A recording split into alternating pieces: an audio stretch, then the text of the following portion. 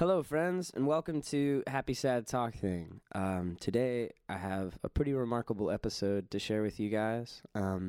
This is a conversation I had with David St. John, who is a professor of mine at USC. He's a lot more than that. He's an incredible human being, first and foremost. But he's an American poet, and an incredibly accomplished one at that.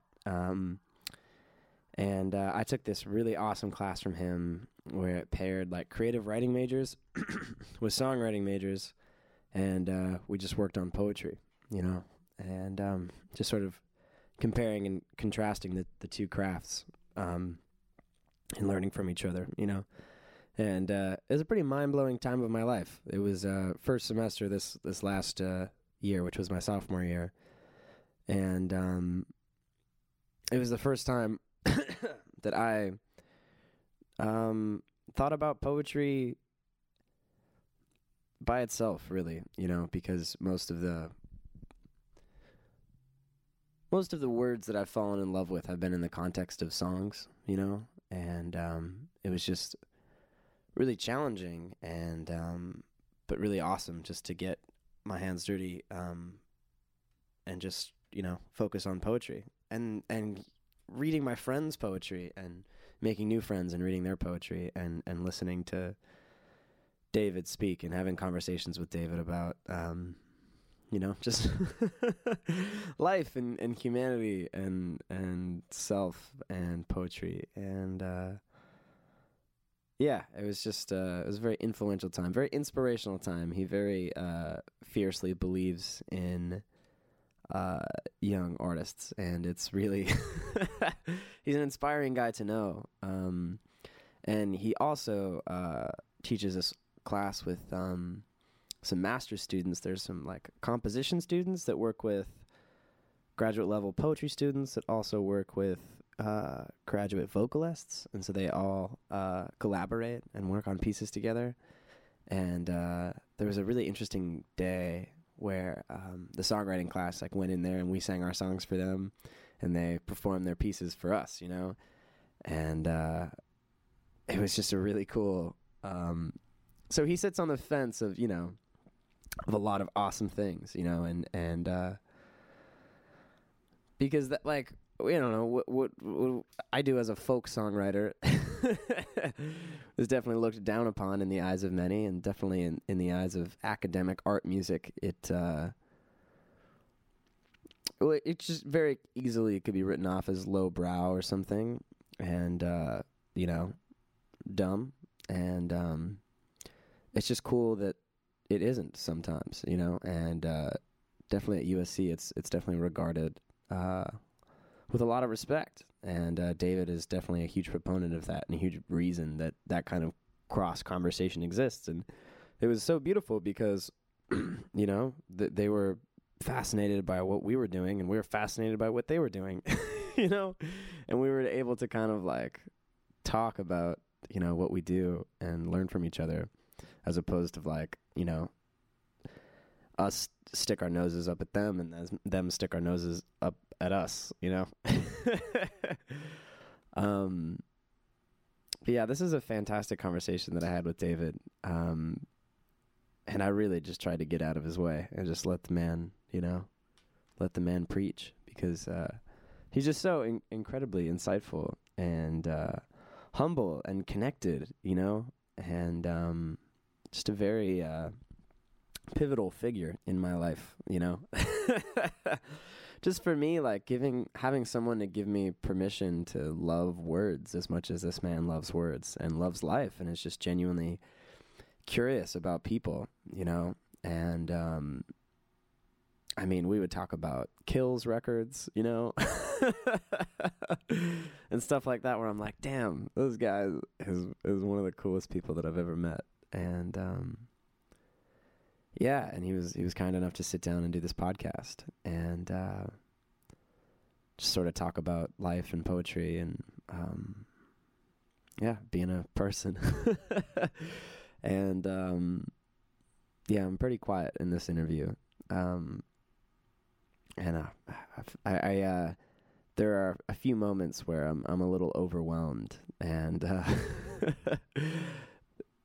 I'm on the verge of tears, and I make a joke or something like that to try to avoid that feeling, because just being in the presence of this dude, I mean, he's just so aware, and it's just really great, you know, all the things that he's doing. So, you know, and he's been writing poetry since, you know, 60s and 70s, and still writes, and is still that hungry, you know, and that humble to look around and be inspired by things. Yeah, and he's a wealth of knowledge and information, and I just have the utmost respect for him. And I don't know, it warms my heart to see that you can go through life like that, you know, that you can stay open forever and always be asking, you know, what more can I do? How can I grow, you know? And just to see and know people like that, it's just fucking cool. So yeah, I hope you guys are doing well, and here's my conversation with David St. John.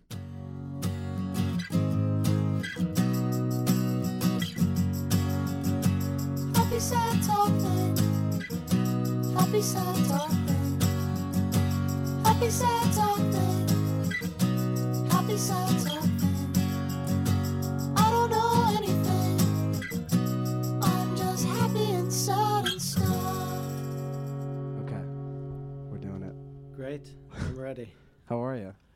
I'm doing well, actually. Yeah? It's I'm still trying to transition into summer, Right. and it's it's been slower than I'd like, but I'm working on it. Yeah. Are you a summer person, like, traditionally, or?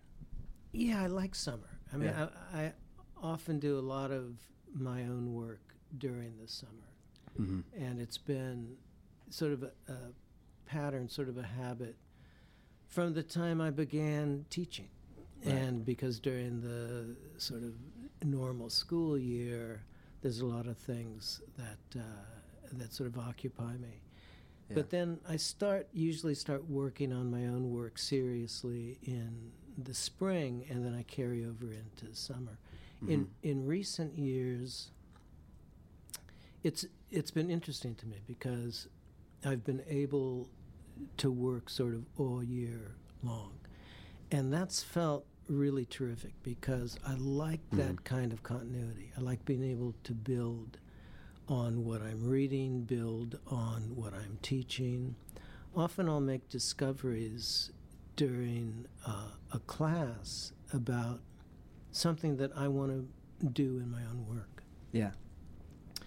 And it's, I'll be teaching a particular poet, teaching a particular poem, and suddenly I'll realize, oh, wait, that's sort of like the thing that I was thinking about in this particular poem I'm working on. And I Right. don't want to do this, but I think now I know what I want to do instead. So I like that. I like the way in which the things I'm doing, teaching, but it's the same with just my reading in general. Or even just, going to a show, hearing music, going to, seeing dance, seeing a film. I mean, I try to let those things enter my experience in a way that I really can make use of. There's, there's also times when I really go after stuff. Like there are particular artists that I really love, including a lot of filmmakers, people like, Michelangelo Antonioni, for example, the Italian filmmaker. But, or Bertolucci, he was a really important filmmaker for me. Yeah. What's interesting is that my poems and my own work, they really show influences not just from other poets, but also from other parts of the artistic world. And film, music, obviously always music, but I guess I like that sense that all of art is a conversation. Right. And what I do, I write poems, but it doesn't mean that I don't want to write little movies, and I don't want to write, songs that are songs for the page. And, you've heard me talk about that Jackson Browne line. Yeah. And I was thinking about that the other day, about how... Would you mind just telling that story real quick for this podcast? Yeah. So one of the things that Jackson Browne and I were doing a one-on-one interview for Interview Magazine. This is, maybe 10 years ago, more now. And I was saying to him, Jackson, everyone talks about you as being an amazing poet in your lyrics. And he said, but I'm not a poet. He said, I'm a songwriter. And he said, the difference is when I write lyrics in the songs, I always have the music to be able to bring forward what I want to say in a way that can convey a particular power and a particular nuance. And he said, what a poet has to do is put the music inside the words, inside the language. And I always thought that that was the most brilliant distinction between writing poems and songwriting.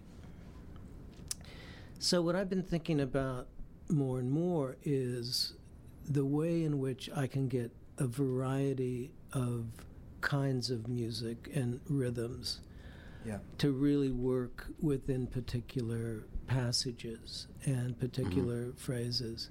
So a lot of my poems in the last couple of years have been what we'd call voice-driven. They're really coming from a particular speaker who is speaking in a particular way that's really proper to that person's voice. And it's really fun. And so I like how dramatic it becomes and how much these poems have become little vignettes and little stories. So that's been a great thing to see. And now that section of new poems for a book that's coming out of new and selected poems, now that that's done, I'm able to look back at it and really think about what was at work while I was doing it. I don't like to think too much about the sort of aesthetics of what I'm doing when I'm in the middle of it. I just want to I want to do it. I know what pressures in the language I want to respond to. I know what kinds of rhythms. I know what kinds of attitudes of voice I want. But I don't want to think too critically or outside, objectively about it until later. And then I can go back and look and think, oh, well, that's cool. I was doing this or I was doing that. But when I'm in the soup, I just want to swim in the soup of it. I love that, in the soup. That's fantastic. Yeah. Could you talk maybe a little more specifically about how other forms of art and different mediums influence what you do? Yeah. In the visual arts, I've always spent a lot of time around visual artists, especially painters, some printmakers as well. But I've known a lot of painters. And the poets, American poets of the generation of, say, the poets John Ashbery and Frank O'Hara were very close to and very involved with the New York art world. Yeah. And I've always been fascinated by different movements in the visual arts and painting, not just American painting. But for me, I found an amazing artist who underwent this huge transformation, a painter who was called an abstract expressionist named Philip Guston. And he was incredibly well known, represented in museums everywhere. And somewhat late in his life, he abandoned the abstract expressionist style that he'd become famous for and began doing extremely playful and gestural canvases that had, pipes in them and big shoes and little tiny figures in these sort of triangular figures in white robes that were, it was very cartoonish. And it could not have been, in some ways, more different than the kind of large, abstract, huge canvases that he had become known for. Right.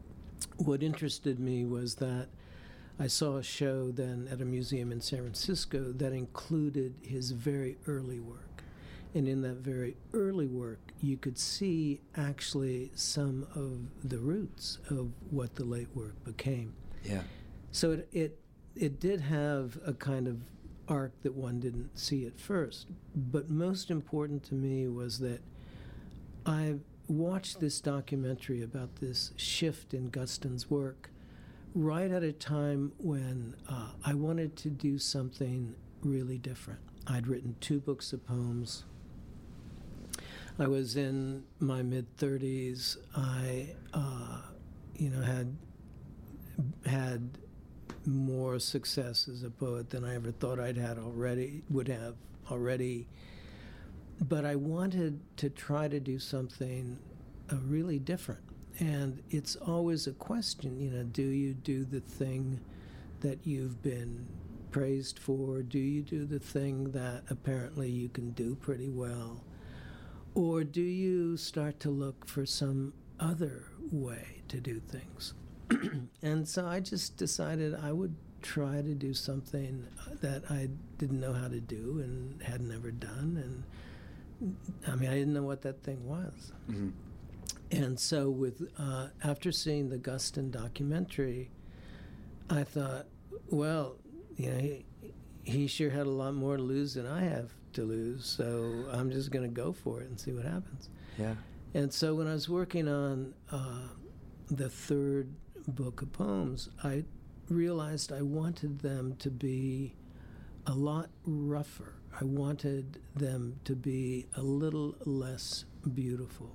I wanted the 3rd book to be somewhat ragged. And the poems became very aggressive in their line breaks, so that they suddenly would make a turn and the line would break and it'd go somewhere else. And they're almost all vignettes, and they're vignettes that had to do with people living somewhat at the edges of their own lives. Mm-hmm. And it became a book called No Heaven. And it was really a wonderful release for me, because I suddenly was able to work in a way that I felt I'd pushed myself, and I'd pushed myself someplace that I didn't even know where I'd end up. And after having that experience, I felt a lot more confident in myself as a writer. The reason being, it wasn't just that I could do this thing and I could write these kinds of poems and write poems that had a particular kind of lyricism to them, but I sort of taught myself in trying to discover stylistically something very different, that I had a lot more voices, plural, in me than I knew I had. Yeah. It's fascinating. Well, I think, if there's any moral to that long story, it's that you just can never really be satisfied. You just have to, you have to find the next thing. And the next thing may be something you don't know yet. And so I actually, it's interesting to me, Mackin, because I've discovered that in between the books that I publish with sort of the larger publishers, I have written maybe for over a year and a half, I'm writing my way toward the next thing.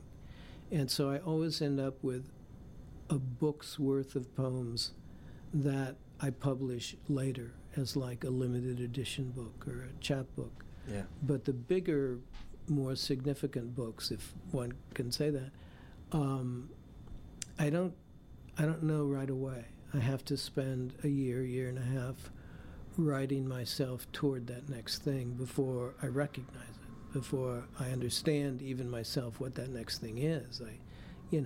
I can say, well, I want a little bit of this, or I want something like that. Yeah. But I don't, for me, it's all about discovering what that next thing is. Right. If I knew what the next thing was instantly and automatically, then it wouldn't be as much fun.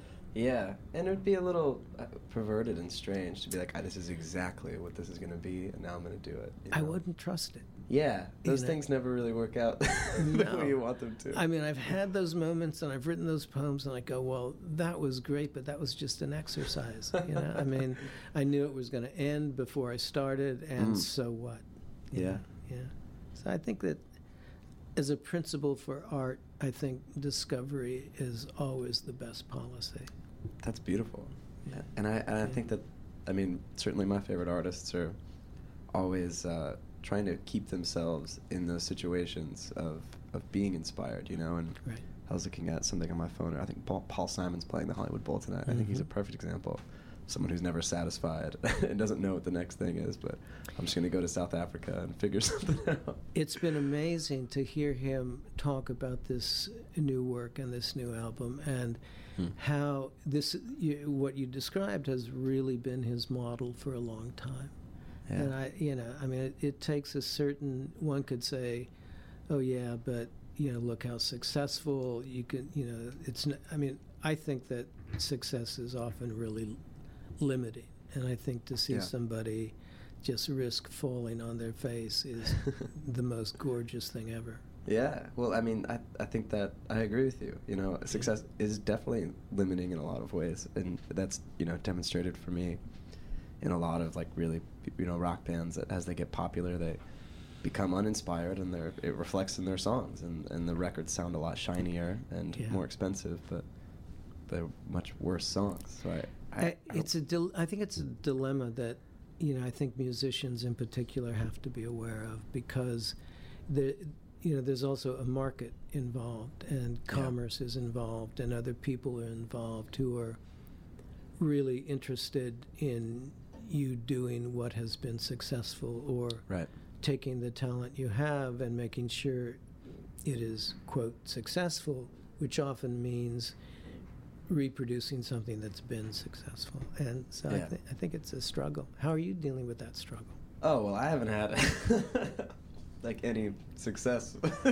Yeah, but you know that there's certain songs of yours that people like more than other songs. Yeah.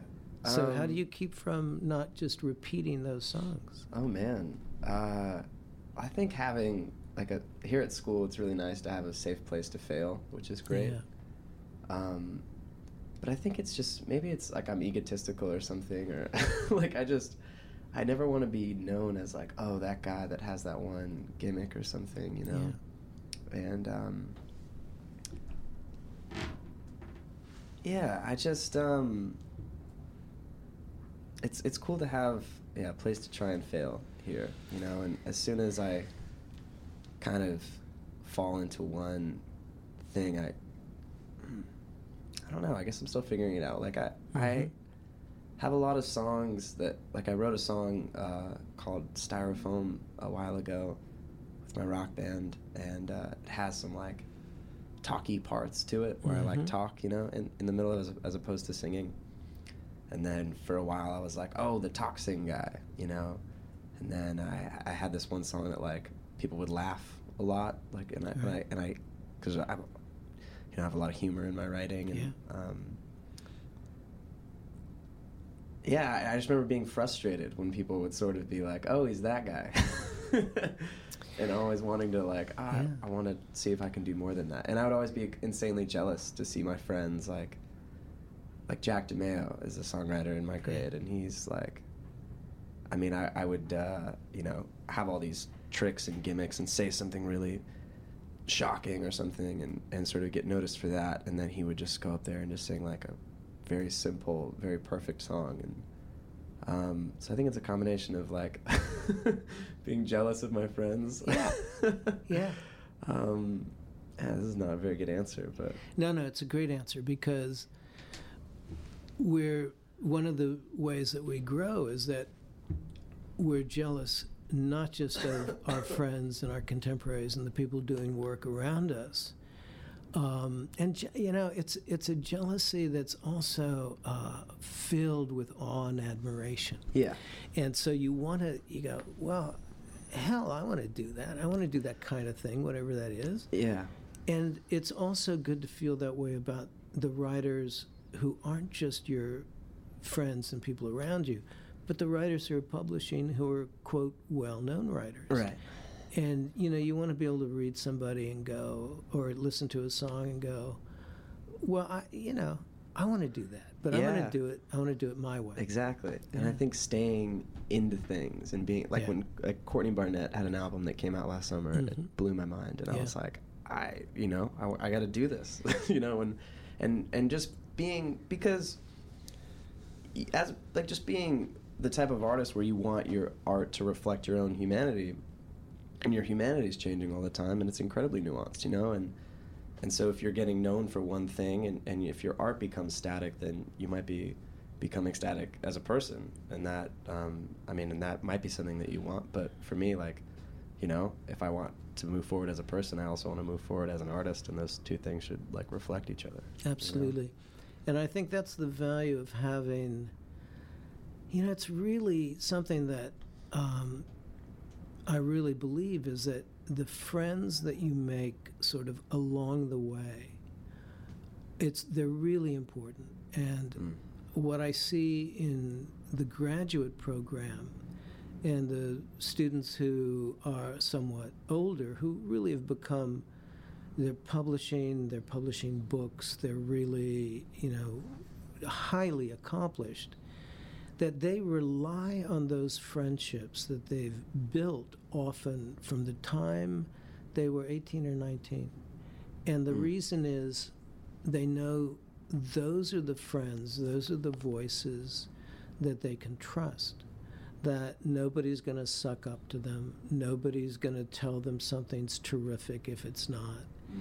And it's that kind of candor that we really need. I mean, I have friends who've been reading my work, forever. And I count on them and they count on me to just call bullshit, Yeah. And it's really something that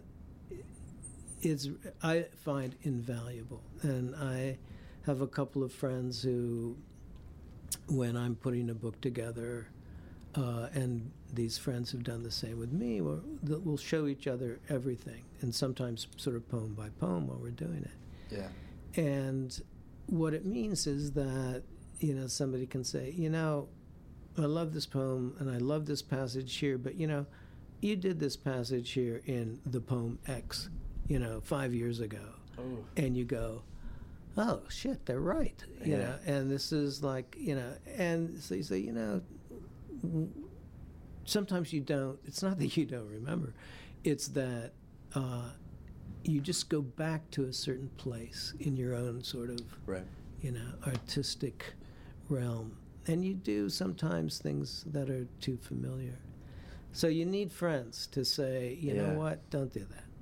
Yeah. I feel like, with me personally, like, those friends are incredibly invaluable. And as I'm growing up, and, my audience is slowly shifting, and it used to Yes. be my parents and my relatives.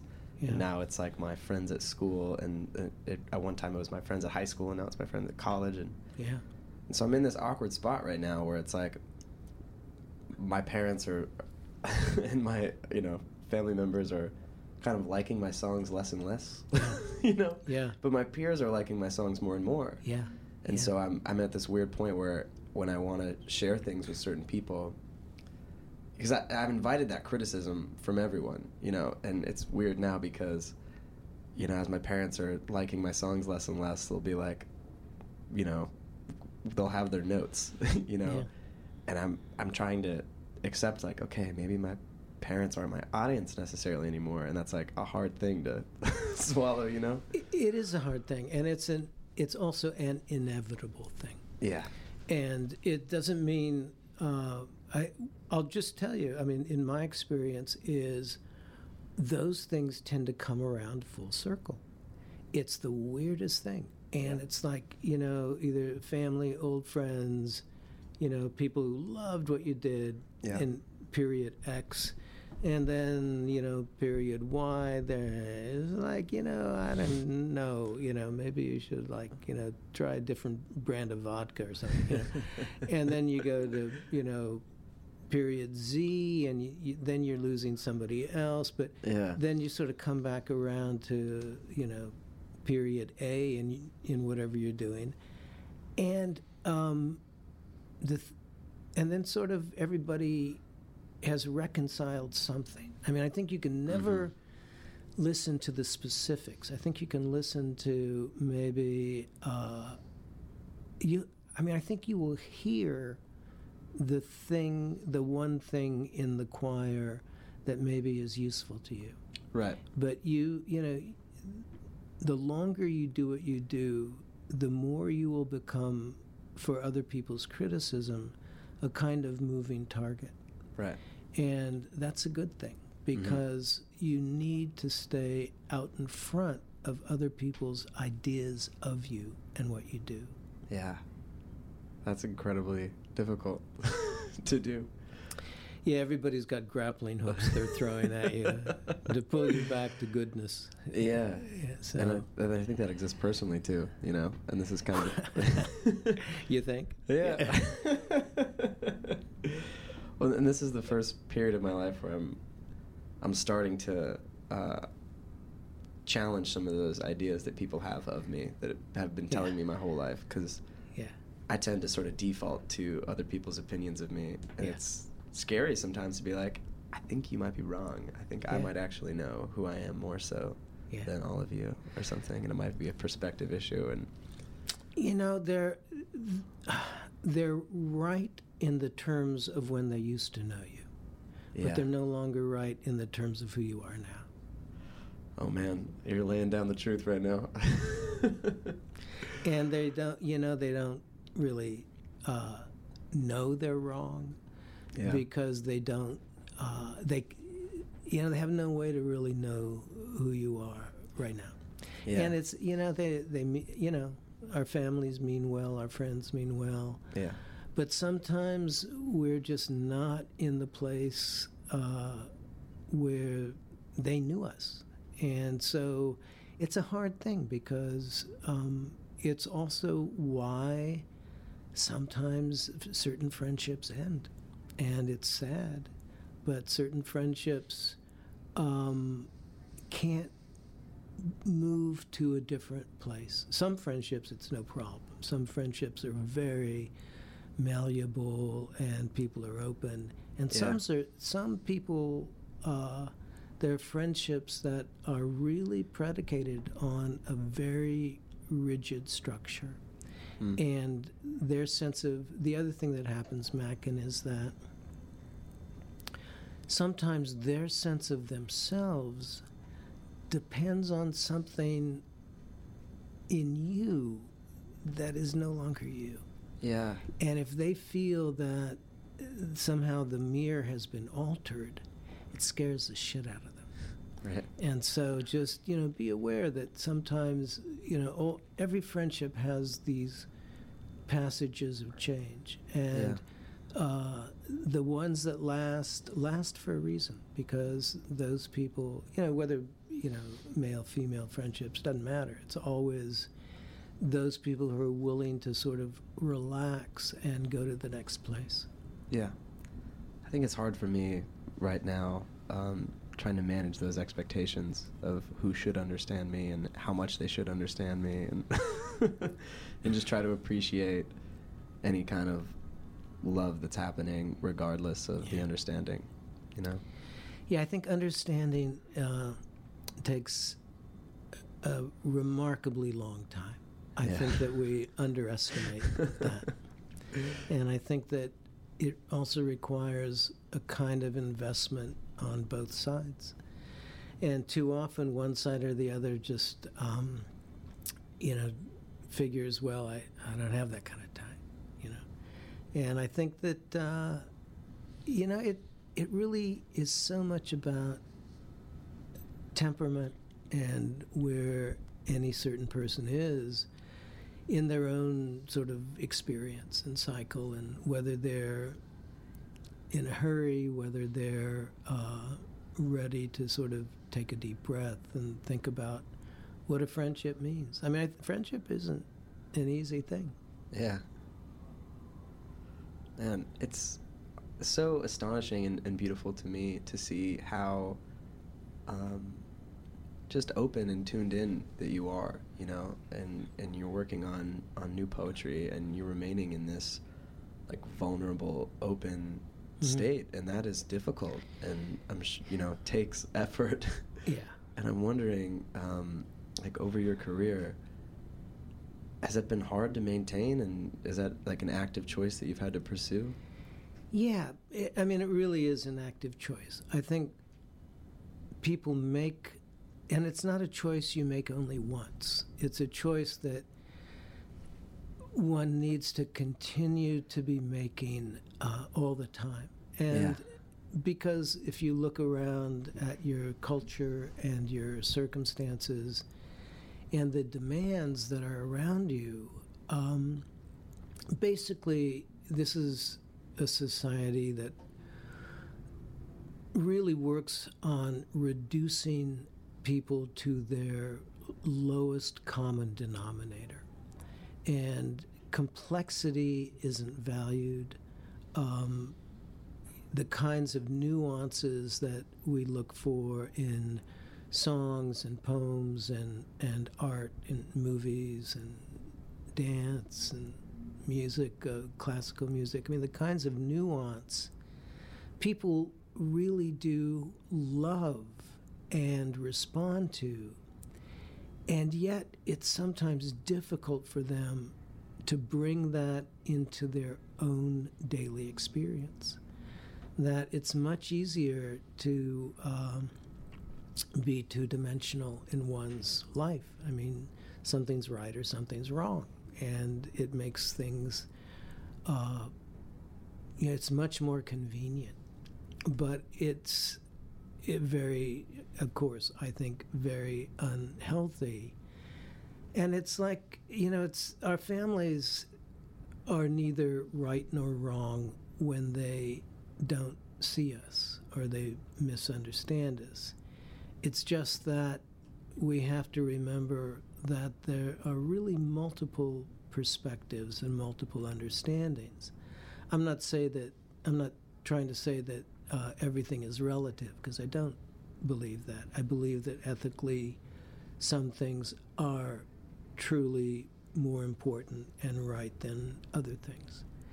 But I think that in dealing with other people, you have to be open to what has been wounded in them. And often we forget that. We pay a lot of attention to what's been wounded in ourselves.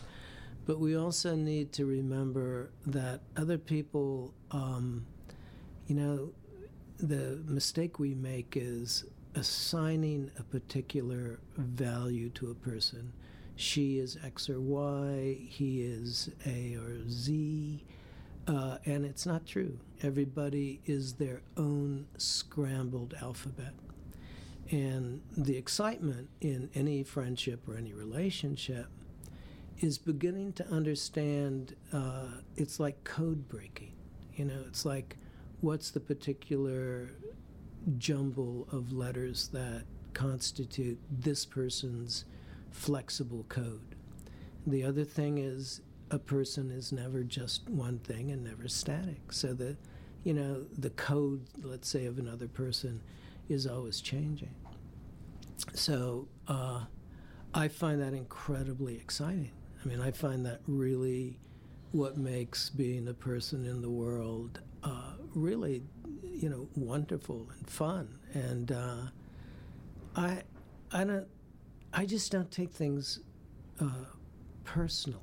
If somebody is upset about something, or somebody, I mean, I have a sense that, or if somebody's acted or behaved badly in a way, they have to do it more than once for me to take it personally. And, I just give people a lot of latitude. Yeah. I think as an artist and as a writer, once you begin to close down to the world, it may make things simpler emotionally, simpler even psychologically. But I think that it means your work also will be increasingly two-dimensional. Yeah. And so I think you look, I'll just tell you, the most famous poets, musicians, scientists, actually. I've known a couple Nobel Prize winners. It doesn't matter what it is. Those people have an extraordinary curiosity about the world, a really exceptional openness, and the kind of myth of the narrow, really laser-like focused scientist or artist who only does their one thing and therefore they're a genius at that one thing. It hasn't been true in my experience, that the people who are really at the top of what they do, they're funny, they're just, they love, language play, they love to tell jokes. They're often, many of them, doesn't matter what it is, cuts across every discipline.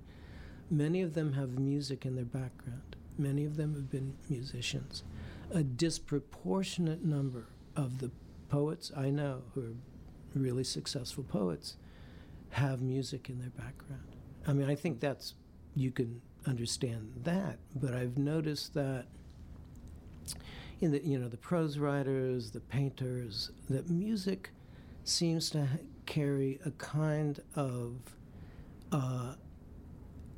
there's a kind of beauty of movement in the imagination that can then travel into other specific disciplines as well. I mean, I'm sure someone has talked about this far more eloquently and specifically than I am. I can add that asterisk on everything that I say. Yeah. That's right. Sometimes I feel like one big asterisk. So I just, Mackin, it's, and it's hard. I mean, everything in a daily way is kind of asking a person to close down. Yeah. And I think that once you get into the habit of just sort of saying, no, it is not either or with me. It is, yes, just more. Yeah. Man, I just, yeah. There's so many great things you said. I'm just trying to process them. Well, I think that, I think the only way that one sort of moves along in the world is you have to invent the artist, the writer, the songwriter, the painter, the person who you are by taking pieces and learning from the people who you admire and you meet along the way. Yeah. And so that's why a kind of mentorship and a kind of sense of, you run into people and you think, wow, I want some of that. I don't know what the hell it is, but I want some of that. How does that person do this in the world? Yeah. And it's exciting. And it's exciting, and it, for me, the excitement is it never stops. And, right. I mean, as you know, I'm always looking, and I feel I've learned as much from my students and the the young writers, the young musicians who I'm lucky enough to run into, as I have from all the famous prize winners I know. It may sound odd, but if you think about it, it's not, because you just need to be open to what you don't know or what you've never seen before. And for me, it's the energy of being willing to fail, and the energy of being, a lot of the, sometimes when people get to a certain level of accomplishment, then they begin to be afraid to fail. And once that enters in, they're dead. That's it. Their work is over. Yeah.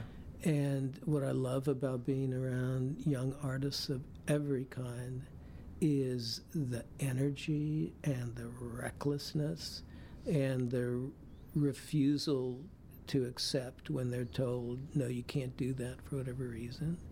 And that's, for me, that helps me stay close to the kind of energy that I want. Yeah. It's always shocking to me, like, how frightening writing is every single time, and I certainly, like, after having written like such a small amount of songs, but you write some songs that you feel like really express how you were feeling at the time, and then for me it becomes part of my ego, like, oh, I'm this open guy that's good at articulating things, and then I'm sitting there in front of a blank piece of paper, like, assuming that I'm gonna have some more skill or something, but just as scared shitless as I've ever been, you know? Yeah, it doesn't change. Every blank piece of paper secretly says, you suck. It's just like, and it's like, where did I get this ream of paper that said, you suck? But in fact, I think everybody at some point, and if this hasn't happened yet, just consider yourself lucky, and some form of it will happen, where you come to a point, you've done what you love doing for X number of years, and suddenly you start coming up empty, but every time. And so a lot of my friends have gone through this. I've gone through this a couple of times, where you can't write. I mean, you can't do anything, and you think, am I never going to do this again? Am I never going to be able to, write a song, write a poem, write a line? Yeah. And once you go through that for maybe whatever it is, a year, maybe even a year and a half, and then you start in again, and you're back doing it, and you're in the rhythm of it again, then you're okay. You have to know that you can go through those periods and come out the other side. And once you come out the other side once, then you're okay. Because then you have that experience.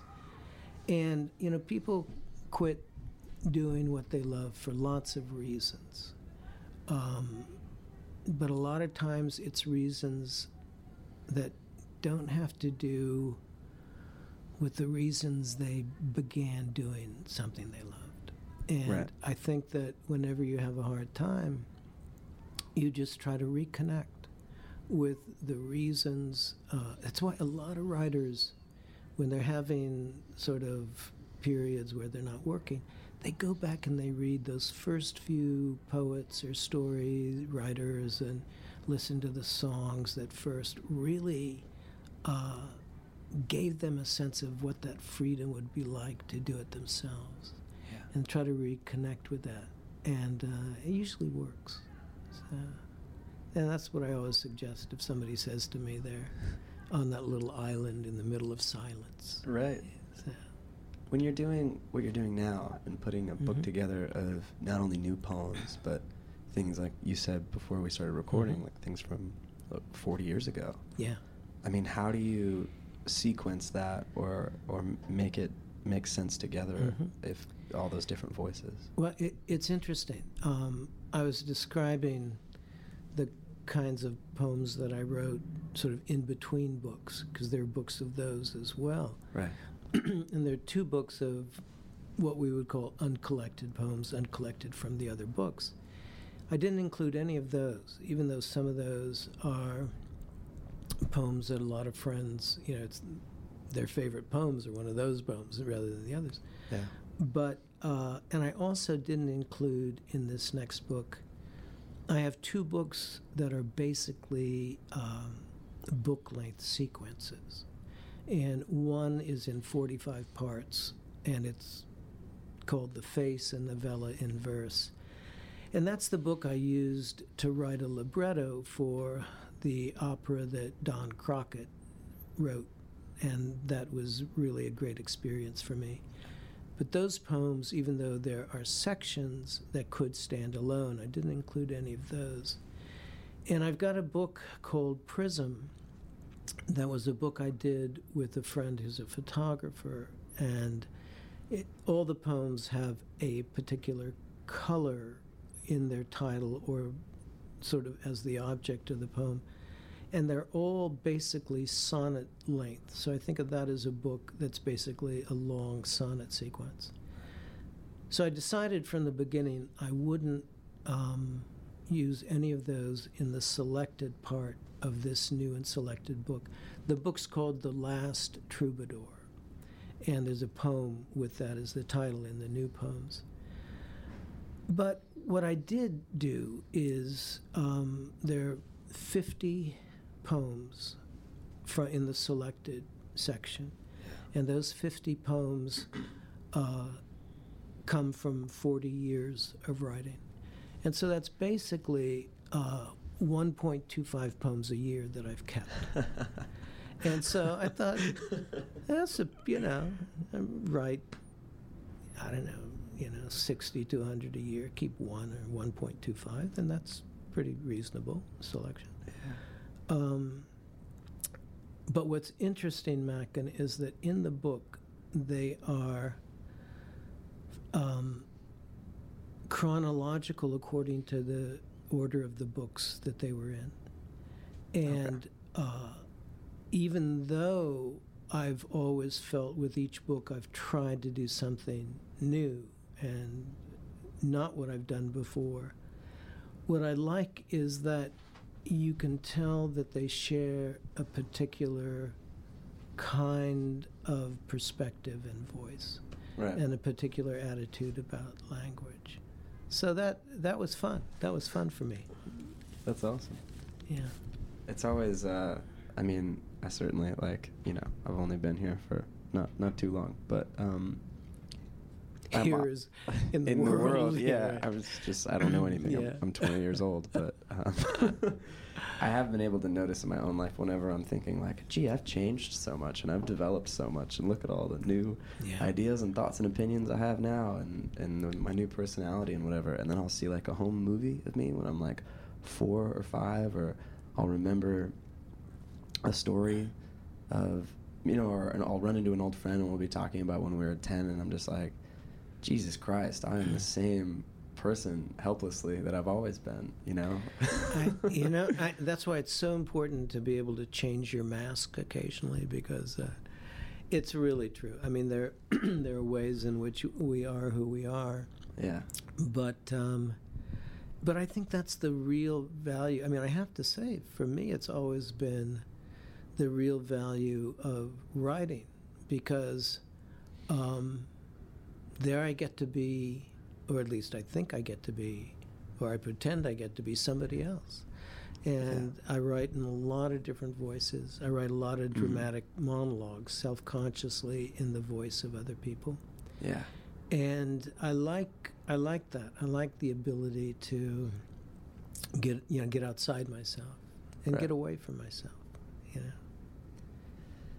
Having your art and your work reach other people is something that is really fascinating to me, particularly with my songwriting right now, and something we explored in your class is just how sometimes going really deep inward is the best way towards anything universal, That's and absolutely the trick. Yeah, but there's some distinction there that I haven't been able to figure out. Where at what point is it just indulgent? Is it just personal? You know, if you go to like a bad open mic or something, and you hear someone singing about a breakup, and you just, you know, you wince, and you're like, oh, I don't want to. But then you hear, you know, someone talk about something that's so clearly personal, but it transcends, you know. And I was just wondering if you had any insight on like what that difference is. I think it's the difference is, in the one case, someone is talking about something from the outside. In other words, they're making judgments about whether it's a breakup, or in other words, they're offering you a kind of summary of their feelings. Yeah. And the reason why, you can listen to Carole King or James Taylor sing about their experience, or Joni Mitchell to also sing about James Taylor, is that they're all compelling because those songs are written with very specific details. They're not offering a summation. They're not saying, and then the world collapsed around me, and it's never a generality. It's always a detail that allows you to share the experience. Great art allows you to step into that person's world and be that person. In bad art, you are always left outside of that world being told about it. Yeah. It's like, and I think the example I used in class, it's like if you go to a movie and the screen would be empty and the only thing there would be the voiceover. The person telling you, oh, and then that's, but you don't get to experience it yourself. I think in great art, the person, the writer, it doesn't matter what it is, the painter allows you to share their sensibility. What I'm saying is that the craft of doing whatever we do is honing our own sensibility in a way that allows an audience to share it and to share the emotion themselves, come to the emotion themselves, and not simply be told, oh, well, she broke my heart, I feel like shit, That you have to be able to break the audience's heart and allow them to feel like shit. You don't have to tell them at all. If you can do that, then you don't have to tell them. Yeah. When did you decide, or was it a decision at all, like, to pursue a life of poetry? And was that difficult to convince people around you of? Always. I mean, I think that everyone's trying to protect you from what they are afraid is going to be a hard road, a hard struggle. Any artistic path is one of relative solitude, and which is why one's friends are so important, whatever thing it is. I mean, it's why painters hang out together, it's why musicians hang out together, writers hang out together, is that what we do is basically solitary. Yeah. And so we need to have a sense of community that we can make ourselves. And it's, especially one's family, I think, everyone probably, certainly everyone in your cohort and everyone probably in the singer-songwriter section of things, all of my young graduate students who are really making the leap to making a life of doing this, it's not like nobody's been told how hard it's going to be. It's not like, others haven't tried to discourage you in your own best interest. I mean, we all have to go through that. Again, it doesn't make them bad people. It doesn't make them, resistant to understanding one's own future, one's own talent, anything like that at all. It's just that it's really natural for other people to hold fears for people they care deeply about. Mm-hmm. And, I mean, I think all that one can do, the only thing I could do was just say, you know what, I understand your concern, but I'm willing to sort of take those chances. I don't know what's there. I mean, you don't know for a long time. I mean, you're kind of like stumbling around in the dark of your own artistic pursuits. Yeah. You don't know whether you're going to be successful, not successful. You don't know whether you're any good, really, up to a certain point.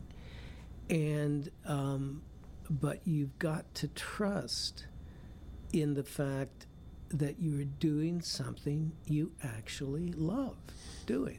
And you look around the world and you see how very, very few people actually do something they love and actually are doing something that makes them happy doing it. And you think, well, my friends who were blues musicians, back in the day when I was doing more music, and, when I was in my early 20s, and, there are these guys who had been in bands since they were, 13, 14, and one guy, was this amazing blues piano player. And he was slightly older than the other guys in the band, and he'd been around a long time. And he said, the band is a band, which had been really pretty successful in Northern California, in the Bay Area. They lived in Santa Rosa at the time. They had decided that they were going to give it one more year as a band, and then maybe do different things. And they'd been together a long time, maybe 7 years. And I said, well, what will you do, to this one guy? And he said, I'll still be playing piano somewhere. He said, I'm going to die in front of a keyboard. He said, for good or ill is what I do. It's who I am. And I thought, wow, that's incredible. And I mean, he had made that decision. He just said, this is who I am. I mean, if I'm not playing with this band, I'll be playing with another band. And if I'm not playing with another band, I'll be at a piano bar in Tahoe. I mean, he was just like, this is what I do. This is what I love. And it was, it sounds like it's something very melodramatic. But in fact, he was just very matter of fact. He's just, nothing makes me happy like this. This is what I'm going to do. Yeah. So, yeah. Did you ever reach a point where you felt like you could relax, like it all wasn't going to be taken away from you, and you could enjoy, like, oh, I'm going to be doing this for a while? Yeah, actually. I mean, there did come a point when I thought, I don't care if it's taken away. I mean, I think that's the point one has to come to. That if, it's nice. It's nice to have books, and it's nice to, have people like what you do. But I think that you do have to come to that moment, and I'm not saying this is any fun, but I think one does at some point come to a moment, and you go, wow, maybe this isn't going to last. Maybe, everybody I know who has been doing whatever their thing is for any amount of time has gone through these periods. Yeah. Some of my friends have been in such dark places. Writers, fiction writers, poets, screenwriters, musicians, some really notable musicians. People go into this place where they don't know if they're going to come out. And so some of it's personal, but some of it also has to do with the work they're doing.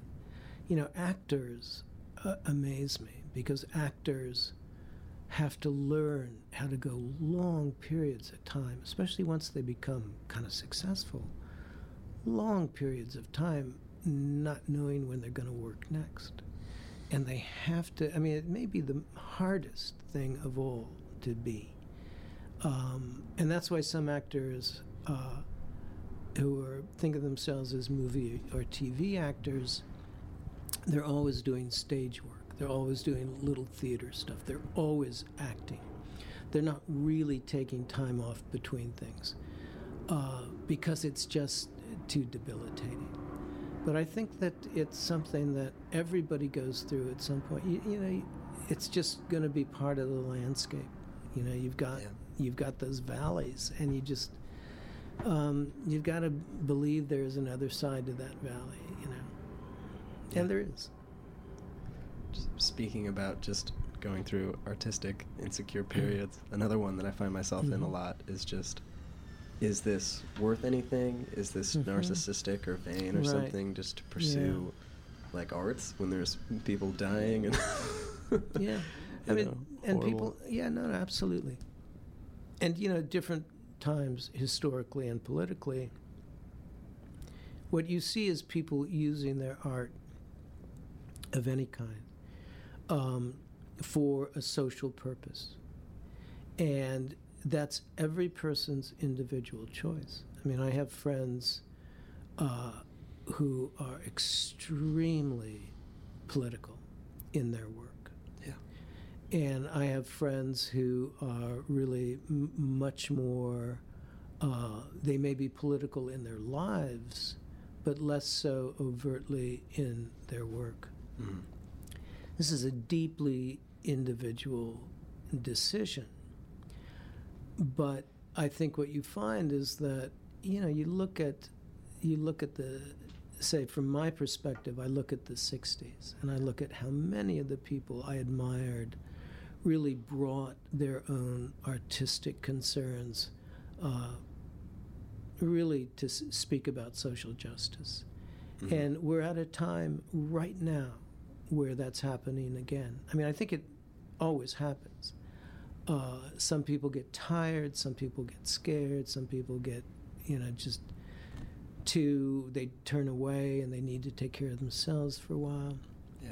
I mean, it's very, very hard to be a public person in that highly political way because you're seen as a spokesperson in a way that can be exhausting. I mean, I have a lot of friends who have been in that position and have periodically had to take a year or two out and just go back and be with their families and sort of, you know, rejuvenate and remember who they were individually. Yeah. It's a very complicated question, Mac. And the question you began with, which is, does art matter? Yeah. I believe absolutely. I believe without question. I believe it deep in the marrow of my bones. I've had to think a lot about it for a really long time. Mm-hmm. But the fact that I think it matters and I believe in what art can do and the function and the purpose of art in a society and a culture is irrelevant. It's something that you have to believe. You have to find your own way to understand the place it has in your own life. Yeah. I guess it's just easy to get bummed out and just like, oh, all of this is a distraction or something, or I don't know, because I'm always listening to records, and I like to think that it's making me a better person and just trying to experience beauty and humanity, like, and I certainly don't look down upon like Jeff Tweedy or any of my, any of my favorite artists for trying to express something. And no, and I think what we admire is, everybody, and Jeff's a great example. I mean, everybody has had their own individual struggle. Yeah. And one does not, one size does not fit all. And you look at the people you admire doing what you love, and then you begin to find out more about them. It's why it's really fun to read biographies of different artists. Sometimes you realize, you find out things that you wish you didn't know in the long run. Yeah. But at the same time, you realize that finally nobody's really had it easy. I mean, even if it looks like somebody's been a golden girl or a golden boy, it's probably, just the PR machine. And everybody's had their struggles. Everybody's had their stuff. And it's not, and it's instructive if only in that then you can say, oh, well, I guess I can figure it out too if they figured it out. And I think that, does a book of poems, you can say, does a book of poems matter in the big scale of things? And then you hear stories about people in sort of all different parts of any culture and part of the world, where almost accidentally, providentially, they'll come upon a book of poems by, poet X or Y, often a poet translated from another language. So let's say a poet not even from their culture, but there'll be something in that poem that speaks to them, and speaks to them so powerfully that in a period of real, discouragement, even despair, they find a reason to sort of look beyond that moment. I mean, you already know how many times that you know of this happening in terms of songs. I mean, people who said, oh wow, I was just really, let's say Under the Bridge, and but then something happened with a song, or I saw this movie, and I sort of was able to get a second wind about things. It's, you can always say, it doesn't matter. X doesn't matter, or Y doesn't matter. And yeah, I mean, you can probably make a really good case for why X or Y really doesn't matter. And you can probably in the end say, well, what the hell, none of it really matters. But finally, you have to decide, what is it that matters to you? And you can't let anybody else decide that for you. And really, the struggle to decide what matters, what you care about, that defines who you are. That says who you are, what you love, what you value in the world, in art, in other people. That's who you really are.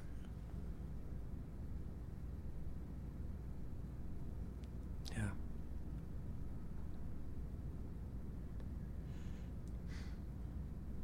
Wow. So, what else is up?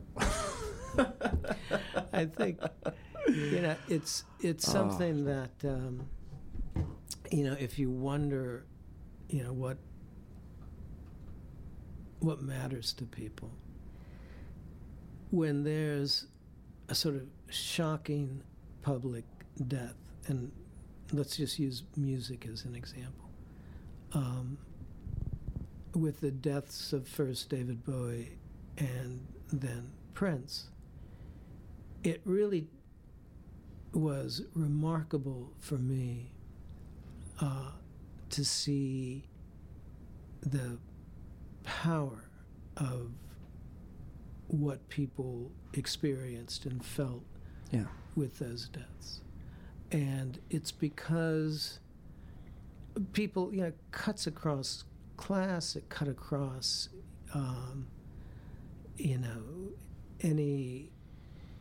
any calibration that was racial, geographic, it was global, where people reacted because they felt something deeply particular that was specific to these artists had gone out of the world. Yeah. And, it would be there in their music and their recordings, but it was extinguished in terms of what might be possible in the future. And we count on artists to go with us into the future and help us understand it and make sense of it. Art has always been, every significant piece of art is avant-garde in that it's out in front of the culture. And it helps us understand the time we live in, the culture we live in, the place we live in. And what it also, think how there's certain records or certain, movies, and we talk of them as having captured the zeitgeist of a particular time. Yeah. But in fact, they're able to hold up a mirror in which we recognize our own experience in the spirit of that time. And so that's what's really, I think, valuable. I think what artists do is that if, we get any good at what we do, we help other people recognize themselves in whatever we can bring to the song or the poem. Yeah. And in that way, we're just going right back to something you said earlier. As, doing what we do, we need to be individual and personal and be able to provide the details of our experience so that other people can see reflected in that their own experience and see themselves. And for me, that's the power of it. It's why I go to other poets, other fiction writers, and songwriters, and that's, that's why I keep doing it. I keep doing it to discover what else do I have to say. I don't know. If I knew what I had to say, I wouldn't do it. Quite honestly, I'm curious. What else do I have to say? Maybe that's a good place to stop, because now I don't know what else I have to say. I appreciate you taking some of these wackier, big picture questions. Yeah. And answering them with heart and whatnot. Yeah. I just always work in CinemaScope. Well, thanks a lot, David. Thank you, Mackin. This has been fun. Appreciate it. Can I get you possibly to read something of yours? Oh, God. Is that legal? Yes, let me see if I can find something here. Yeah. Oh, thanks so much. So let me read a poem. It's a poem called Hungry Ghost. And Hungry Ghost is kind of Buddhist principle, but I won't rehearse that for you. It's just, it pretty much is what it sounds like. Hungry Ghost. When I came to see you, it hurt me how thin you had become in the months of addiction and disease. And although your particular abyss was a man and not a drug, the degradation was the same. The same wasting of the flesh, the same tapped out well emptied of the least leaf of emotion, the same frozen rage.